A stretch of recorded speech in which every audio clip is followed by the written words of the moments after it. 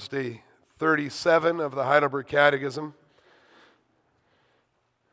This is connected to the third commandment, and the third commandment is, I am the Lord your God who brought you out of the land of Egypt, out of the house of slavery.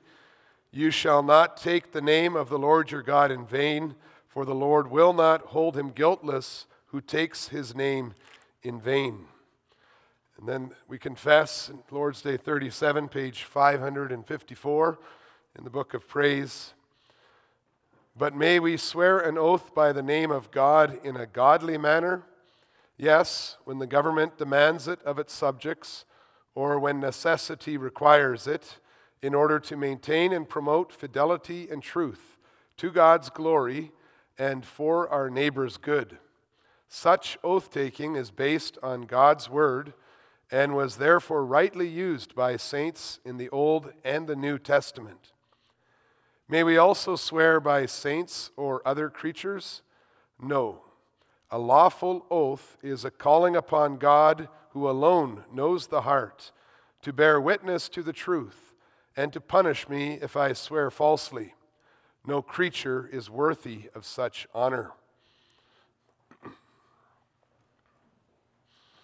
Beloved Church of our Lord and Savior Jesus Christ, think about what the following statements reveal about the trustworthiness of a person. This time, I really mean it. I swear I'm telling the truth about what I mean to do. It's the gospel truth. Isn't it interesting that all these expressions show that the speaker assumes he or she is not being considered trustworthy? People who say this time to qualify their promises know that they had been untruthful in the past. People who feel the need to swear that they are telling the truth about some trivial matter, have probably tricked people before, perhaps by crossing their fingers behind their back when they made a promise, or maybe they have a history of cheating on games. They're not likely to be believed. They know that.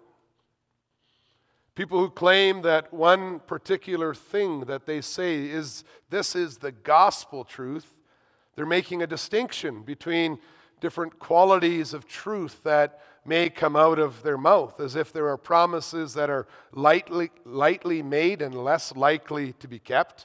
And then there are promises that are given more weight and belong to this higher category of gospel truth. These are the kinds of things that our Lord Jesus addressed when he preached about the third commandment in the Sermon on the Mount. Life becomes chaotic when people cannot rely on one another's words and statements. But the right understanding of the third commandment makes life and relationships possible. In the Sermon on the Mount, the Lord Jesus gave instruction that makes us think very carefully about the ways we choose to confirm the trustworthiness of our words. The clear conclusion is that swearing oaths is only a small part of proving trustworthiness, and that oaths in the name of the Lord can only serve to promote harmony and unity if we make our oaths in a context of an entire life of honesty and faithfulness and trustworthiness. If we don't reflect the glory and trustworthiness of God's holy name in every part of our lives as salt and light in the world, then our selfish, manipulative, and dishonest hearts actually undermine any oaths that we may need to make sometime. And we end up using God's name in vain. We might say the right words, but if our hearts are not sincere and we are not trustworthy people, we end up blaspheming God's name. When the Holy Spirit leads the citizens of God's kingdom into the path of obedience to the third commandment, he does not teach us to avoid perjury by swearing by things other than God, like the Jewish leaders were doing, or to avoid oaths altogether, like many religious groups today do, but rather he gives us the Christian desire to be trustworthy citizens of God's kingdom every day in our lives. And I preach to you this gospel under the theme, Citizens of the Kingdom of Heaven, reflect God's name by being trustworthy. We'll see promise keepers and sincere speakers. The Lord's explanation of the third commandment in the Sermon on the Mount begins with the starting point, you have heard that it was said to those of old. And in the elaboration of the third commandment in Leviticus and Numbers and Deuteronomy, there were clear commandments against swearing falsely, which meant performing, and the people were called to perform to the Lord what they had sworn. In these first words of his instruction, Jesus acknowledges that God has not forbidden using his name for oaths and promises, and we confess the same thing in Lord's Day 37 of the Heidelberg Catechism. There are times when oaths are necessary, and God graciously allowed us to use his name as a guarantee of our words when the government demands it of its subjects or when necessity requires it in order to maintain and promote fidelity and truth to God's glory and for our neighbor's good. So we confess it in Lord's Day 37. Using oaths in a godly manner was rightly done by saints in the Old and the New Testament, and it expresses our faith in God's omniscience, that he knows everything. He knows what's in our heart. It expresses our faith in God's holiness as the source of all truth. He is the one who bears witness to the truth. It shows our faith in God's omnipotence, his all power, that he's all powerful, and in his justice, because he is one who is able to punish us if we swear falsely. And when we use oaths in a godly manner, we express our faith in God's goodness, because he is allowing us to use his name for unity in earthly affairs. And so the godly use of oaths honors the name of the one true God. When we invoke the name of the Lord in an official manner through an oath, we affirm the trustworthiness of our words and our lives, and we do that by pointing to the one trustworthy one of all, the Lord himself. It's noteworthy that the situations that we list as appropriate for oaths are connected to testifying as witnesses to events that happened in the past.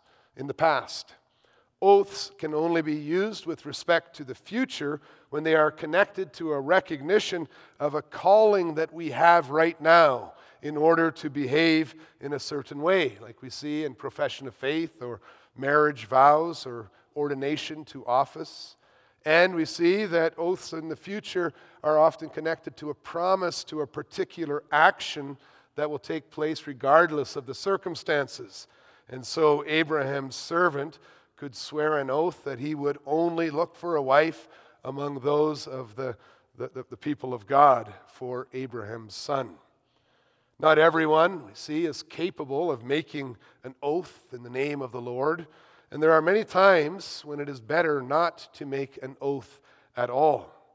And our Lord, in Matthew 5, the Lord Jesus warns about the practice of using oath-like language, but then changing the wording of the oath a bit so you wouldn't actually need to be bound to what you promised. In Jesus' day, people were making a distinction between swearing by the name of the Lord and by swearing by things that were associated with the Lord, or even by their own heads. And they argued that although the Bible demands that we keep the promises we make when we swear an oath in the name of the Lord, the Bible doesn't tell us that we need to keep the promises we make when we swear an oath by heaven or by earth or by Jerusalem or by our own heads. Certainly, those promises are not as weighty. And this led the Pharisees and the hypocrites to make distinctions between the temple and the gold of the temple, between the altar and the gift on the altar, claiming that they didn't need to be as bound or bound at all by the lesser oaths. And as you could see, these distinctions ended up making a mockery of the real oaths that God commanded in His Word. And at the same time, as the Lord showed this, He also showed that even if people try to swear by so-called lesser things, such as heaven or earth or Jerusalem or one's head, they were still answerable to God, who was above all these things, who was watching us on the earth. And so their unfaithfulness, their dishonesty, their broken promises were equally displeasing to the Lord, whether they actually used a real oath in the name of the Lord or they used a secondary oath. When the Lord gave His name to be used in oaths, He also commanded that those who use His name must not break their word. When we walked in today, we saw a portion of the law, Numbers 30, verse 2, the display text, which leaves no doubt. It ends saying, "He shall do according to all that proceeds out of his mouth." The clear instruction of the third commandment is to be obeyed every time we open our mouths, whether or not someone else would like our words confirmed with an oath. Whether we use an oath or we don't use an oath, it never influences what we say, as if we only need to tell the truth when we're under oath. For oaths are meant to help the hearer. We confess in Lord's Day 36 that there is such a thing as an unnecessary oath, which is basically calling the Almighty God and His name into our situation in an official manner to testify to the truth of the words you are speaking, even though no one has asked you to do this. That's a sin because it makes light of God's name. It uses God's name carelessly, like a person does when they curse and use God's name in anger or without reverence. Our Lord Jesus explains that ultimately the third commandment has to do with what we reveal to the world about the name of the Lord that we bear as His image bearers. And just as the Lord Himself is not only truthful when He makes an oath, as if His truthfulness could be questioned in other circumstances, so also the citizens of the kingdom of God who bear His name will strive to always keep their promises, whether they are swearing an oath or not. And this begins by being careful not to make promises that you cannot keep, or that you shouldn't keep, or that you are not planning to keep. You have rightly heard that it was said that you shall perform to the Lord what you have sworn. Christians are right to take their profession of faith and their marriage and their ordination vows very seriously, not only by making sure that they know what they are professing to be true, but also following through on the actions they promise. On a more day-to-day level, Christians should be careful to keep all the commitments they make, whether they are school assignments or promises to do chores in the home or promises to do something for another person. The name of God we bear suffers dishonor if Christians who bear His name do not keep their word. And our Lord Jesus' instruction in Matthew 5 helps us to see that when we overcommit ourselves, we are also in danger of breaking the third commandment. The sluggard who commits himself to a project by putting his hand in the dish, but does not finish that project off by bringing it back to his mouth, ruins his own credibility and his trustworthiness. He causes the name of God to be blasphemed. Citizens of the kingdom of heaven are led by the Holy Spirit to be good project partners, faithful businessmen who deliver the product they promised at the time they promised, who pay their workers a fair wage on time. Not only does this bring glory to God, but it also increases the value of your contact and your relationships to others. And it ensures that if you ever are called upon to make an oath, you will not undermine the force and the power of the oath, nor the name of the Lord you use. The quality of our speaking determines the value of our contact with one another in all situations. And so the only way to glorify God's name in our speaking is to speak sincerely all the time. When the Lord Jesus uses the words, "But I say to you," or "and I say to you," he immediately calls us to understand the deeper level of the law. When Jesus says, "Do not take an oath at all," he is pointing out that if you change the character of oaths and diminish their seriousness, your oaths are no longer serving the purpose for which God has given them.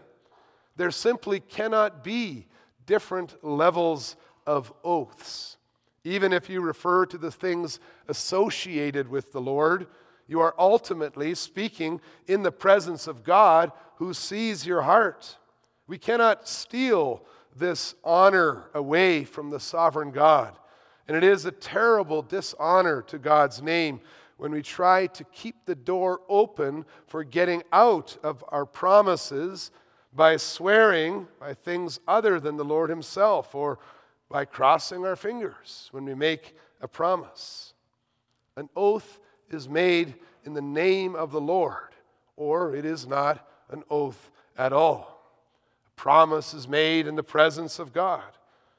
When less binding oaths are permitted, then we end up creating a spectrum or a scale of different truth qualities, kind of indicating to others how our yes should be taken by the hearer. Can you imagine what it's like talking to people if you can't be sure of whether they would do what they said they would do or not? As a listener, you would hear people say, "I swear this by the gold of the temple," or "God is my witness," or "I call the altar as my witness," or "by my own head," or "I'd bet my life on it." And you'd have to decipher if they really meant it or if they kind of meant it. And then you have to decide if you could depend a lot on their words or if it would be better to depend a little so that you don't get disappointed. Is that person really calling God to punish him if he swears falsely? Or is he just using oath language to make me feel better? Do you see how half-hearted promises and insincere speaking in the rest of our life can make people think that you associate the name of the Lord with something less than true in some situations?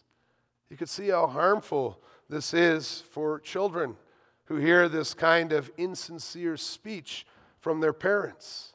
No wonder it's so hard for so many children to believe that God is serious all the time. We need to understand that every promise we make, every word we speak is spoken in the presence of the Lord himself and testifies to what we believe about him. Our Lord Jesus' solution was to let what you say simply be yes or no. Anything more than this, he says, comes from the evil one. Now, this is harder than it seems because, as our Lord Jesus points out, you cannot make one hair white or black. Now, the hairstylist here today might want to correct this assumption and perhaps even encourage me to consider changing some white hair to black. But our Lord is talking about the natural color of hair. Hair at the natural level cannot be altered even by colored dyes. Jesus' point is that part of speaking sincerely is recognizing that we are all individuals made by God and that we cannot promise ourselves out of who we are. You cannot promise to be someone you are not or to do something you are incapable of doing. In order to let what we say be simply yes or no, we need to think seriously about how we answer and be aware of the temptation to just say what other people want to hear, or to rely on subtle hints as indicators that our promise is not actually trustworthy. So we might say something like, sure, I can help you.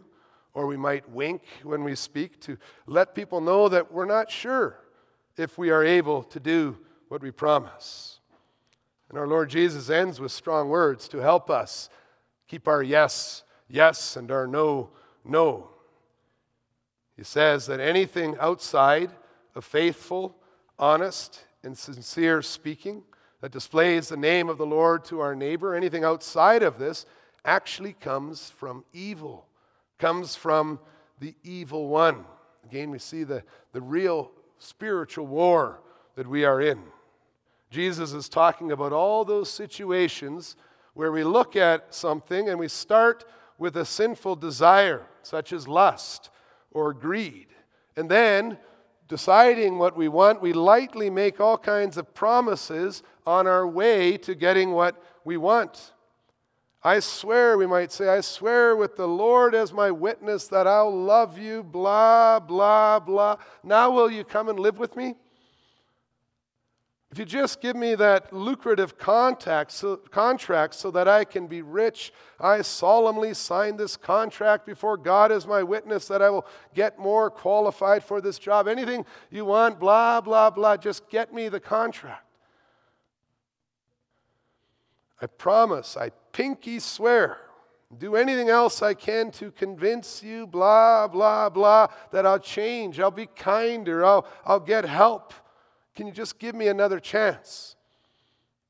Well, our Lord tells us that God's name should not be used to help you to manipulate others, to just achieve a sinful desire in your heart.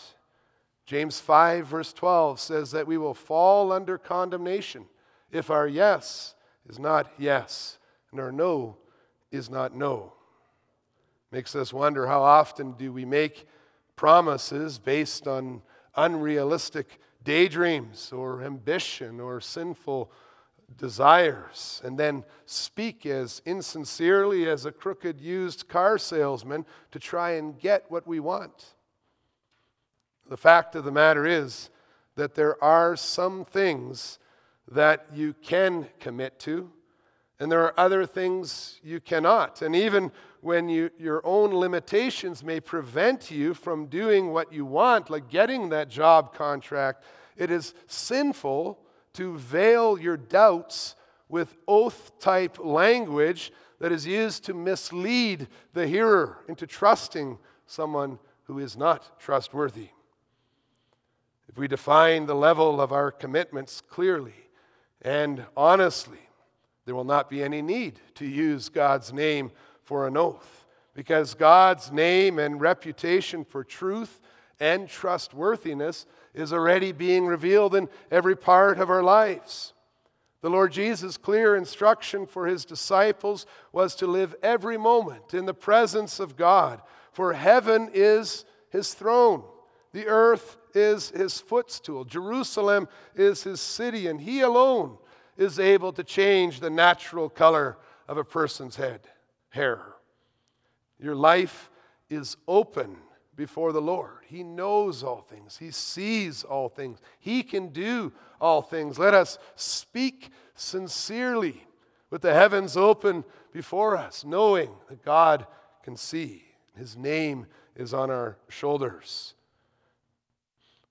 It saddens our heart to see how often we misrepresent what the Lord is like, what his name is like, by saying things or doing things or failing to do things that show to others that we are actually not very trustworthy people. Our lack of trustworthiness and our veiled and misleading communication so often takes away from the value of our interactions. It harms our relationships. That is why we give thanks to the Lord for the third commandment. The light of the third commandment shows this to us now, so we may humble ourselves by the truth. We may repent before the Lord and confess our sins before Him and to those we have harmed. Turn to Him, and we see in Him a loving Savior, His Son Jesus Christ, whom God sent, guaranteed His work even by oath in Hebrews 6. We praise God for the gospel that peace in His kingdom does not depend on us and on our ability to be truthful and guard the truth, but rather on His holy name. His truth must fill our hearts. His truth that comes to us as we study His Word and humble ourselves before His Word. And there we see that God is always faithful. No matter what people say, no matter what lies people seem to get away with, no matter how much fake news we come across, no matter how much deception and truth twisting that we encounter in our own hearts and lives, the Lord calls us to be trustworthy, to reflect His name, and to know that in Him there is an absolute truth. There is a holy God. There is a righteous judge who sees every situation, who promises to bring vindication. And on that last day, the truth will be completely revealed. And may it show us on our knees, clinging to our Savior, Jesus Christ, and rejoicing in His work for us and in our place.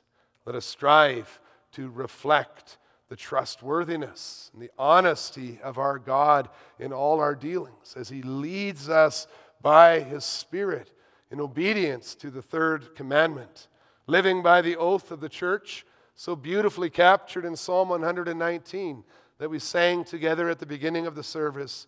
Your word is a lamp to my feet and a light to my path. I have sworn an oath and confirmed it to keep your righteous rules. Amen.